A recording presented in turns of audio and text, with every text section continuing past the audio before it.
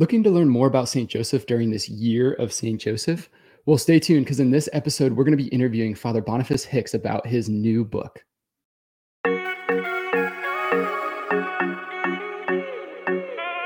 Hello. Welcome to the show. Hey, great to be with you. Hi, Father. All right. So for those of our viewers who don't know, Father Boniface Hicks is a Benedictine monk in the St. Vincent Arch Abbey in Pennsylvania.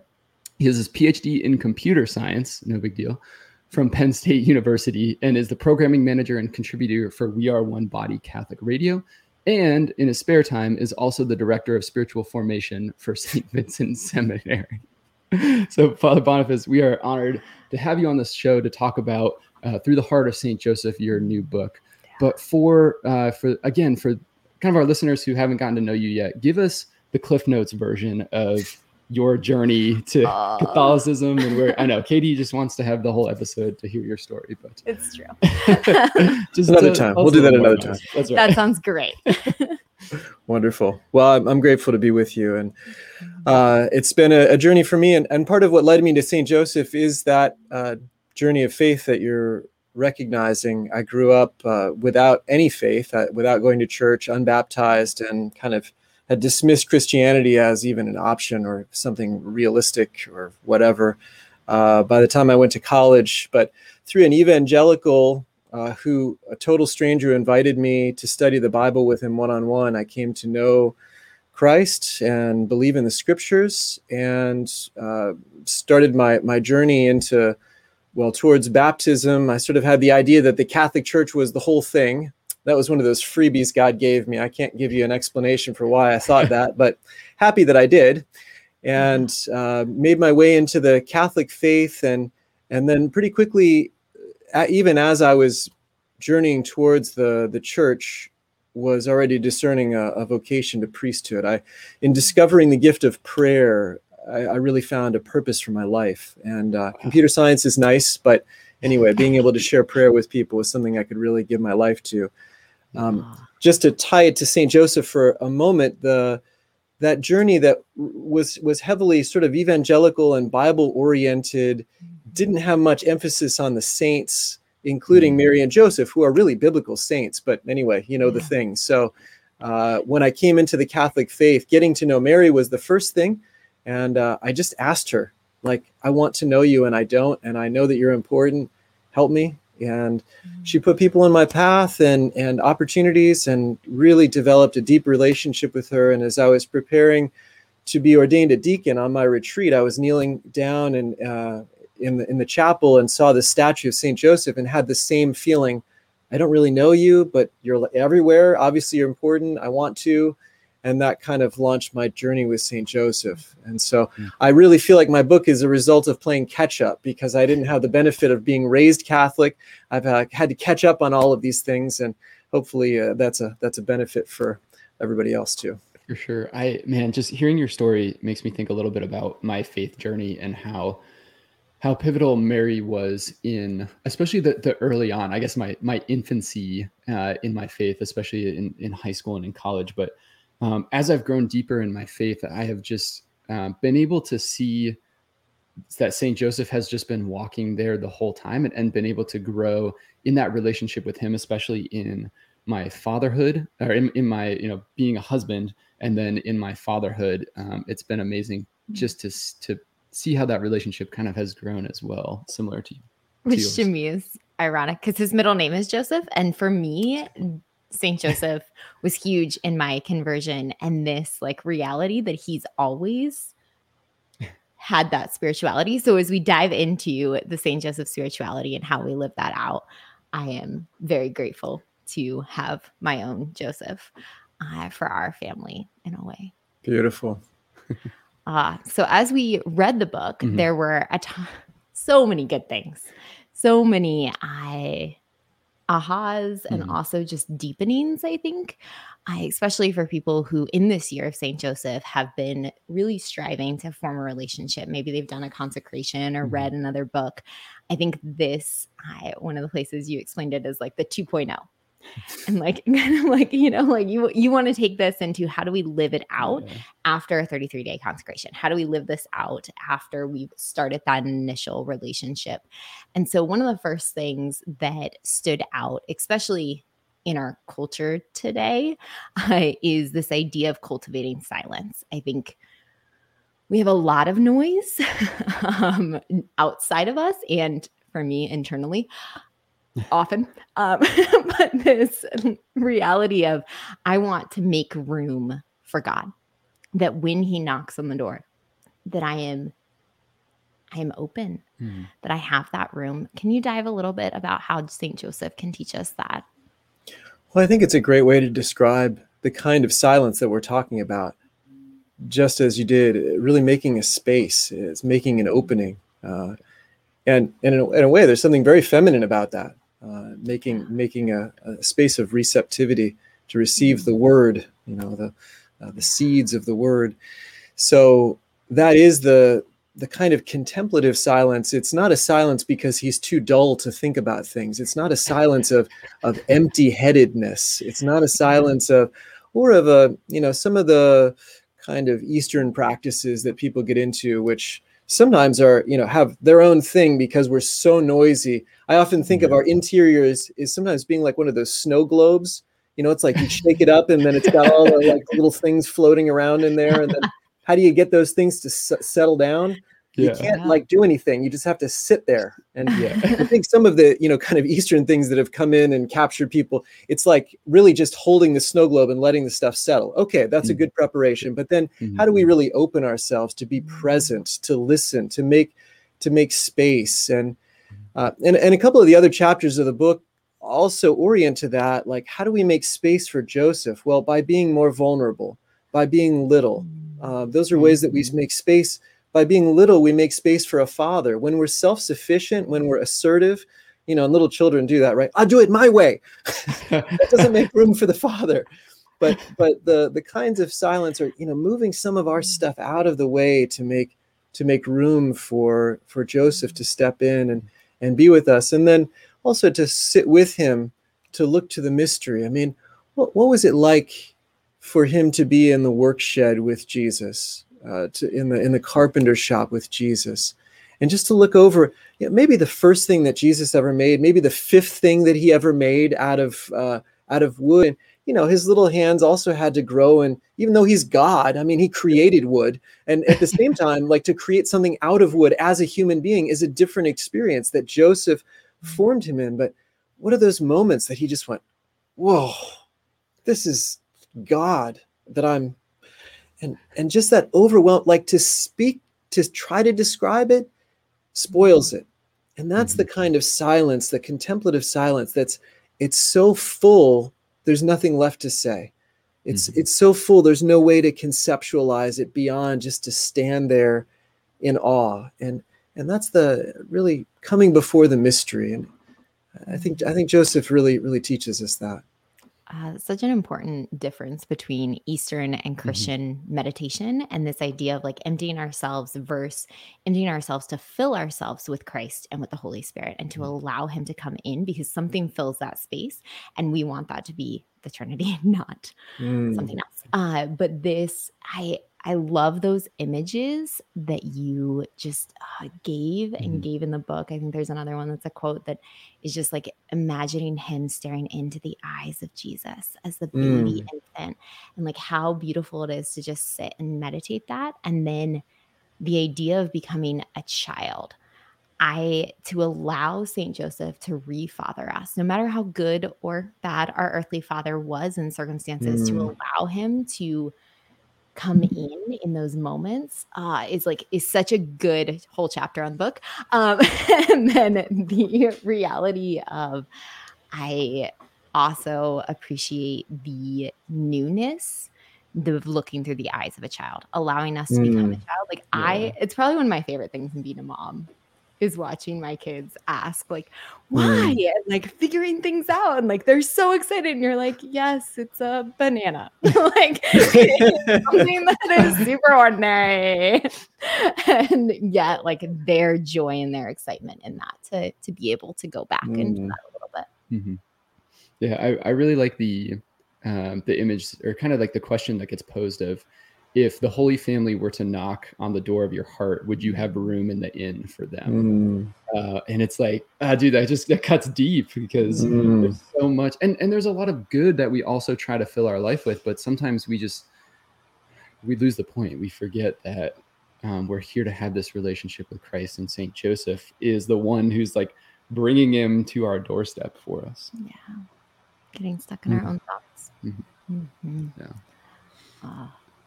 With that, Yeah. I think you talked a little bit about the virtue and just the way of Saint Joseph living the hidden life. Another thing that our world does not necessarily value is all of the little sacrifices that we make, or this contemplation, this silence, this in your vocation, going to prayer, especially, and like all of it, but in parenting as well, all of those little hidden sacrifices. And so how we can look at Saint Joseph in the hidden life and how he lives that. Yeah, can you talk a little bit more about that? Yeah, and I think one of the things that you're pointing to, and I love the different points that stood out to you. Those are some of my favorite images and insights too. It's I remember my brother having the experience of introducing his son to a train, and just seeing his son, that's amazing. And my brother feeling very privileged to be there, to witness that, to facilitate that. And that was one of the things in my mind as I was writing that section about Saint Joseph fostering the awe and wonder, God who created everything, but to experience it, experiential knowledge as a human being is something that Jesus could grow in. So when we hear about Jesus growing in wisdom and grace before God and men, it's those are the kinds of experiences that he can't have except to have them as a human being. And so a lot of beautiful things to meditate on there. And as you were just, now I just lost the thread. The hidden life. The hidden life. Thank you. So the connections that you're also making about the ordinariness. We have this idea, right? So the Catholic link couple and the priest and the thing, like these are the people that are really living, and everybody else is just sort of like getting by or whatever. And it couldn't be farther from the truth. The Holy Family was the people that were just getting by. Yeah. Most of their life is not documented in Scripture or anywhere else. Most of their life, like the vast majority. And it tells us how the real history doesn't take place on the pages of Wikipedia. The real history doesn't take place in the pages of the history book. The real history takes place in your home, and takes place in the homes of others who are watching us. And we really learn that from the Holy Family. Most of their life doesn't take place in the public eye. And it was apparently so ordinary that nobody noticed. I mean, when Jesus comes forth, who is this? Where'd he get all this? Isn't this the carpenter's son? And so they apparently were living a very ordinary life. And yet it was filled with God, right? Jesus is there. He is in the midst, in the flesh, really him.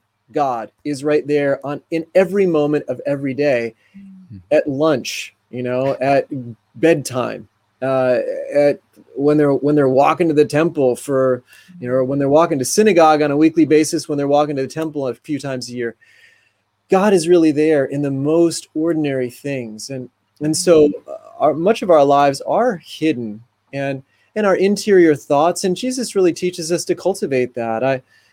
As I was describing Joseph's hiddenness and the way that his prayer would be hidden, his sacrifices would be hidden, his goodness would be hidden, I suddenly realized, well, this sounds like Matthew chapter 6, when Jesus was teaching in the Sermon on the Mount, that gospel that we read for Ash Wednesday every year.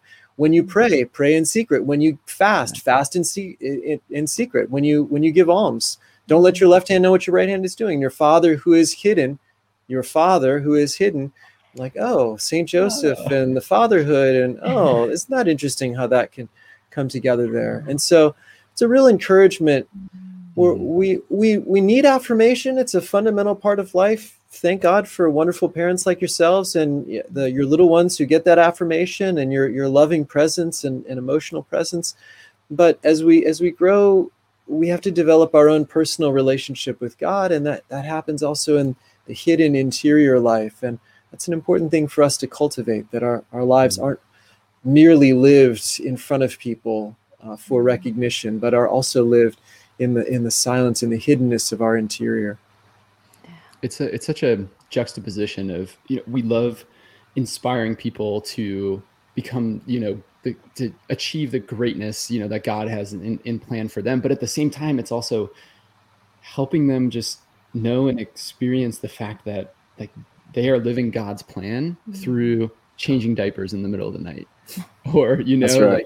like sweeping the floors. Like these are just, I think God takes so much delight in just doing those ordinary things with extraordinary love. I think that's, I don't know, hopefully that's an inspiration to people, because it's an inspiration to me, certainly. I did want to ask though, one of the things that stood out to me in the book was this, maybe because I'm in the military, but the strategy that God had in order through Saint Joseph. So you talked about how Saint Joseph veiled the Holy Family and kind of shielded them from the devil. Can you touch on that a little bit more? Maybe we'll pull that thread and see where it goes. Yeah, it's an insight from Ignatius of Antioch, who is one of the very early church fathers. He was a disciple of, one of the traditions is that he was the child that Jesus placed in the midst and said, unless you become like this child. But then also in the school of John the Evangelist and friends with Saint Polycarp. Anyway, these early, very early saints. And he had this insight about the Saint Joseph veiling the Holy Family from the devil.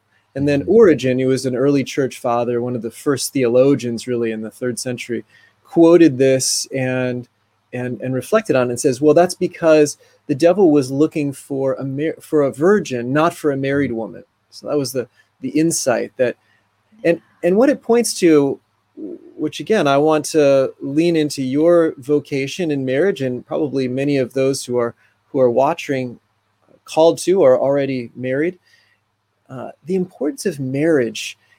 Sometimes we have the idea that Jesus, that the angel was going to, or the Holy Spirit was going to conceive in Mary, the incarnate Word. Like that was the main thing. And then, by the way, like Joseph kind of got in there in this weird way. And then, like if he hadn't gotten in there, then he might not have, it didn't really matter.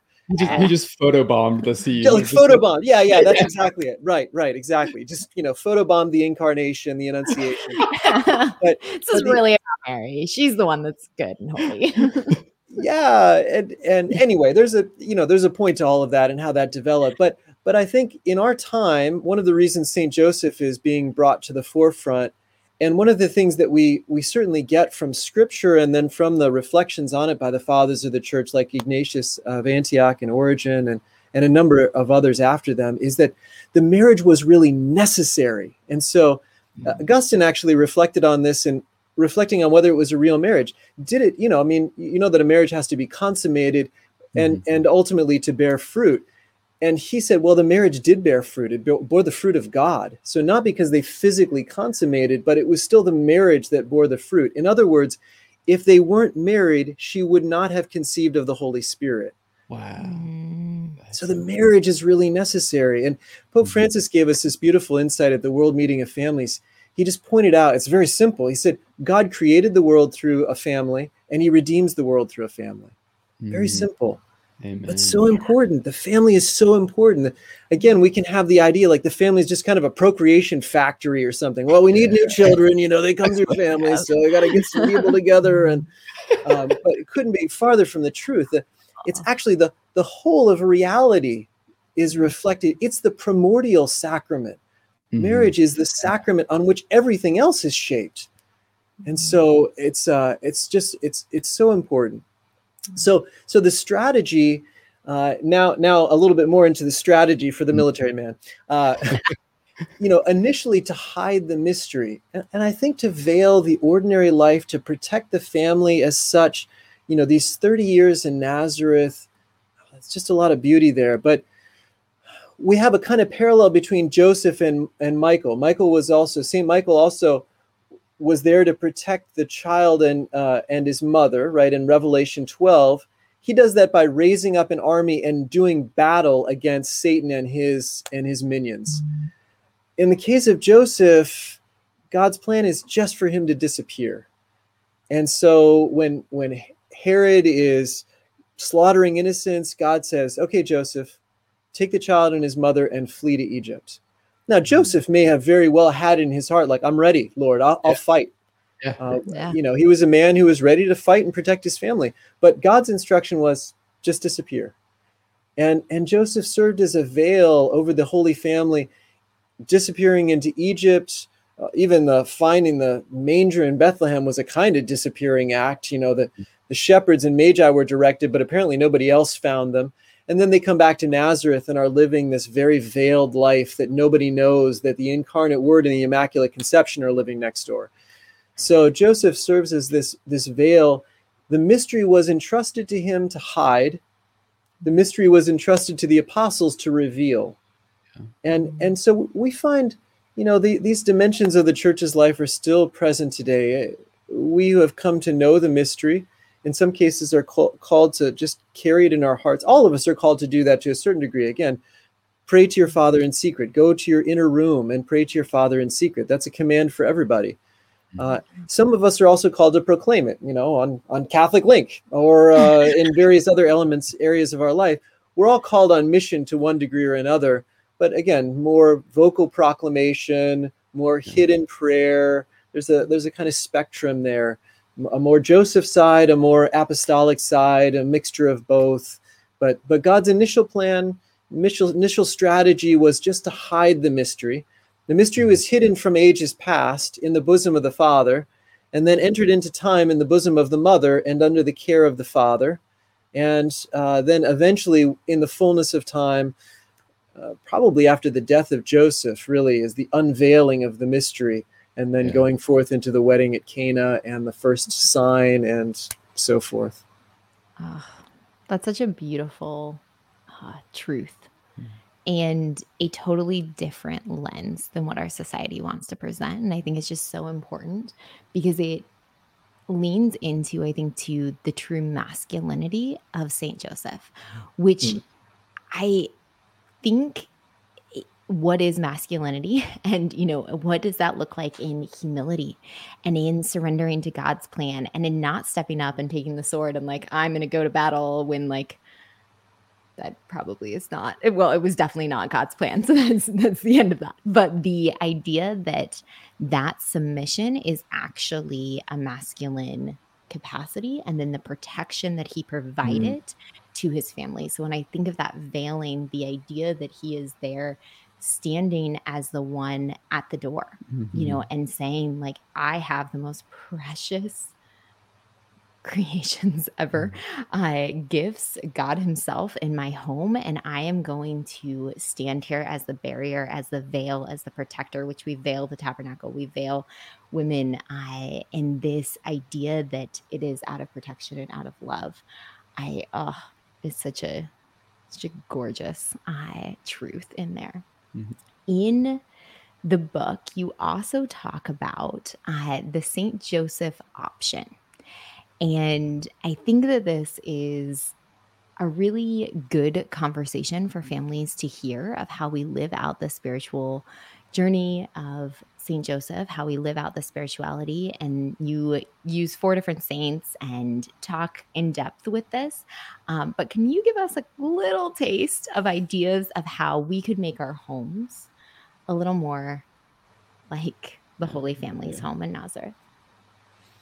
Well, my inspiration for that last chapter was after the first 5 chapters of different pathways for developing a relationship. How do we create an environment that other people can develop a relationship? And as a Benedictine monk, I've reflected for a number of years on St. Joseph, and neither Mary nor Joseph appear by name in the Rule of Benedict. And I've thought about that for a long time. Now, that was written 1,500 years ago. There's a whole devotional life in the church that's come to fuller fruition in those 15 centuries. But what I came to after a while is realizing that the life that Saint Benedict models is really a life that's living in the presence of Jesus with Joseph and Mary. And Mm-hmm. so in a sense, Benedict chose the Joseph option. This was my insight, to borrow the phrase from Rod Dreher's book, The Benedict Option. Well, Benedict chose the Joseph option. Yeah. So just taking another step back and really cultivating a Nazareth.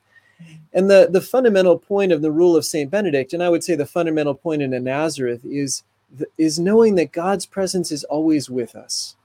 And so then it's really a matter of arranging our lives so that we become aware of God's presence, and we help others to become aware of God's presence. Now, I have all of these images in my office. You have the one nice crucifix there over your head, but this is one way that we remind ourselves of the presence of God.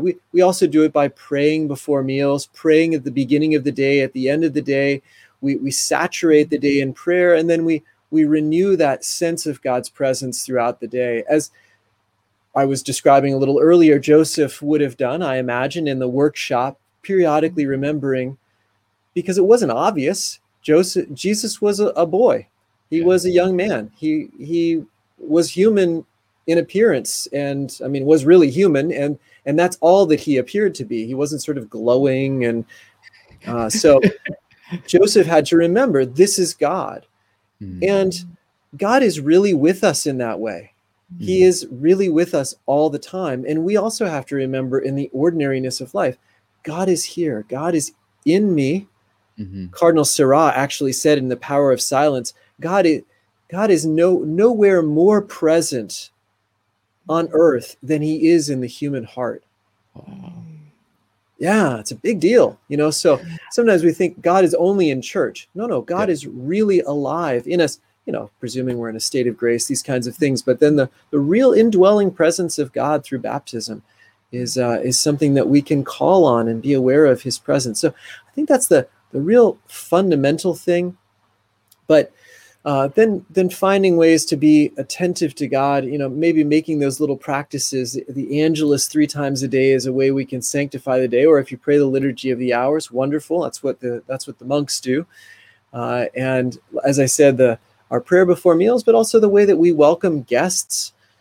St. Benedict sees the presence of God in the elderly, in the sick, in the guests, and also speaking through the young. As we were talking about a little bit earlier, when your little ones introduce you to things by their awe and wonder, their fascination by a banana, to really allow yourself to see God in that. Jesus was like this. And these are ways that as you become more aware of God's presence with you throughout every day, then it has a way of helping others to be aware of that also. And I think that's what monasteries often do. People always comment when they come to St. Vincent, which is a big place, and it's been around for 175 years, and we have a lot of monks. And but people always say, well, there's so much peace here. And I think that's a real sign of Nazareth. Another little connection, St. Paul VI talked about Nazareth being a school for family life, a school for Christian discipleship. And St. Benedict uses the same image, that the monastery is meant to be a school for the Lord's service. And so I think that's a way that we can take it up as well, that we're learning. We want to create an environment in which we can learn to be disciples. We can learn to be close to Jesus, that we can learn this way that he has taught us, that we can be students, school children at all times, and in our homes, in our workplaces, and these places we can take the Joseph option and turn them into Nazareths. Yeah, it's such a beautiful image, and something I've thought about more, even especially after reading the book and looking at our children, just doing projects with my son, to be able to look at him in some way as Saint Joseph looked at Jesus, and to be able to know that he is made in the image and likeness of God. He has the Holy Spirit within him. Like, he is a vessel of God. And man, that is mind-blowing, to just look into the eyes of a child and know that God is present in that human being, and that you were part of creating that human being and that soul, eternal soul. Like, sometimes we get lost in the hustle and bustle of the day, but then to step back and just look at the miracle of the family, and just how incredible it all is. And I think to those parents who are struggling in the day-to-day, because parenthood is hard, and it's a sacrifice, and it's sanctifying, and it's beautiful, and it's hard. And so one of the things you say in the book is like, God didn't send us into Egypt to find our own way out. He sent the Holy Family in with us. And I think this reality that like I can look to the Holy Family, and yes, now I'm not raising God. He is not sinless, but I am raising a child made in the image and likeness of God. When you say that that is the place that God is most present here on this earth, like how that should change the way that I interact with my kids on a day-to-day basis, and how I can love them and say, I am loving you, Jesus, through them. Like that is where the sacrifice is coming from, that is growing me. That is hard. And that God didn't send me into that alone, into this vocation, and to know that, again, he is present in all of this is so much of that Joseph option that you so eloquently expressed. Beautifully. Beautiful. So one of the last things I wanted to touch on was something that I think is a little bit of a misconception for, it was for me for a long time until I started to learn more about St. Joseph, is the idea that when Joseph found out that Mary had conceived, that, the Bible talks about that he was going to divorce her quietly. And when you look at that through the lens of today, you would think, oh, well, he probably just thought that she was unfaithful. He doesn't really know, something happened. And so he just kind of decided to walk away. But you talk about in the book that as you start to learn more and be a disciple of St. Joseph, that probably wasn't the case. Can you talk more about that? Yeah, it's a matter of translation in part, understanding the Greek that's being used in that passage, Matthew 1, verses 18 to 25, the Annunciation of Joseph. And there's a beautiful book that's out of print, unfortunately, Mary and the Mystery of the Covenant. But Ignace de la Poterie goes into this using all the scripture tools, all the things, and really opens it up in a beautiful way. But yeah, going into the tradition of the church, and especially the interpretation in the West, St. Bernard, St. Augustine, St. Jerome, we're certainly seeing St. Teresa of Avila, St. Francis de Sales, all these folks really read in that, not sort of the suspicious boyfriend who thinks that his girlfriend was cheating on him, and then because he's a nice guy, he's not going to kill her, so that's sort of the way it comes across. In our lectionary translation, actually, the New American Bible sort of favors just some of the word choices and arrangements of the grammar, almost favors that interpretation, which anyway is, I think, a pretty poor interpretation of that passage.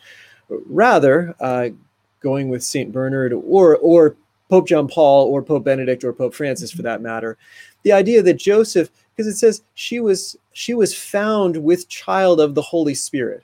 So that's one little thing. Found by whom? I mean, found by Joseph, with child of the Holy Spirit. So he knows that there's a divine mystery that's unfolding here. Because also when it says Joseph is a just man, it's really saying he's a saint. And in fact, Catholic theology would unfold, he is the greatest man who ever lived. Jesus is God. And but as far as purely human people go, Joseph is the best. Mary is the holiest man or woman who ever lived. So Mary's not a man. Anyway, you understand. Mary is the holiest person who ever lived, and certainly the holiest woman. But when we get that, it's like, okay, so one saint is seeing something happen to another saint and is not immediately thinking, oh, she committed sin. Yeah. Now, St. Teresa of Avila's spiritual director wrestled with this and thought, well, if there were a natural explanation, what could it possibly be in Joseph's mind? Maybe that she was raped and had conceived for that reason. Yeah. And that's also an explanation why he would feel like he had failed as protector.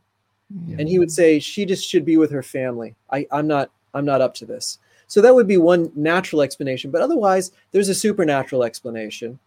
And Joseph either knows what it is or doesn't know what it is. But he knows that it's supernatural. Yeah. And that's where you get a little bit of range. St. Bernard says he knew exactly what was going on. Holy Spirit, God, the whole thing. Yeah. Pope Benedict, Pope John Paul say he knows that there's a divine mystery unfolding. He doesn't know the details, but in either case, he feels unworthy to be a part of it. Yeah. And then we think of St. Peter, Lord, I'm not worthy. Depart from me, Lord, I'm a sinful man. Or the centurion, Lord, I'm not worthy that you should enter under my roof. Yeah. And so then we see St. Joseph, and the word doesn't have to be translated divorce either. Separated himself. Apoluo is to separate himself from her. And he did that in order not to unveil her. So that's the expose her to shame is how I think one of the translations says. But it could also be translated, he refused, he didn't want to unveil her. He felt like being a part of it would mess it up. He would spoil the mystery. And so by separating himself from her, he could sort of keep things hidden in a way. But then the angel appears to him and says, Joseph, don't be afraid that she conceived by the Holy Spirit. So sometimes if you read it a different way, it's don't be afraid because she conceived by the Holy Spirit. No, that's exactly what he was afraid of. The fact that she had conceived of the Holy Spirit. And so don't be afraid that she conceived of the Holy Spirit. She will bear a son, and you have a role. You are to name him Jesus. And for a Jewish man, he understood what that meant. He's going to give the name. He's the father. He's going to be the father of this child. And so he realizes he's being given the grace to do something that's beyond his human capacity. And he's going to be the father. He's going to father the Son of God and take care of him. So, it's a much fuller way to understand that passage and to understand the Holy Family. And what a powerful image for men to have that example of humility, to know that he is not worthy to raise the Son of God, but for God to take that humility and then to say, no, like you are going to be the it gives me goosebumps to think like to have an angel say that you are going to be the father of the Messiah, the Son of God. Like in all of eternity, God has chosen you as a man to show Jesus how to be a man, a true man. I think that is just so incredible. Father Boniface, I think we could spend all afternoon talking to you, and that would be a joy. And thank you. Where could people go to find more about your book and about you and the stuff that you have going on? I do have a website, fatherboniface.org. So you have to spell out father, and you have to figure out how to spell Boniface, Boniface. So fatherboniface.org. And the book and two other books that I co-wrote with one of my confreres, Father Tom Acklin, are available through Emmaus Road Publishing, which is you can find at stpaulcenter.org, and that has the endorsements and the things. You can order it from there, but you can order it on Amazon or Barnes & Noble or whatever you like as well. Yeah, I definitely recommend our viewers to check out St. Paul Center. The work that they do is incredible. And we'll link your website down below in the description, as well as a direct link to buy the book. And so thank you so much, Father. Would you actually be willing to pray give a blessing for our viewers? Absolutely. Let's do it. Heavenly Father, pour your grace into the hearts of all those who are with us, especially Drew and Katie, for all married couples, and especially for all men and fathers through the intercession of St. Joseph. Help them to draw closer to Jesus under the fatherhood, under the fatherly care of St. Joseph, and hiddenness and silence and littleness and vulnerability, finding his protection in suffering and learning how to cultivate an environment in Nazareth and their own space that can help others to get to know the Holy Family. And through the intercession of Our Lady and St. Joseph, may Almighty God bless you, the Father and the Son and the Holy Spirit. Amen. Thank you so much, Father. Thank you. For all our listeners, again, check out Father Boniface's book, Through the Heart of St. Joseph. We'll leave the links in the description. And we are praying for you all until next time. God bless.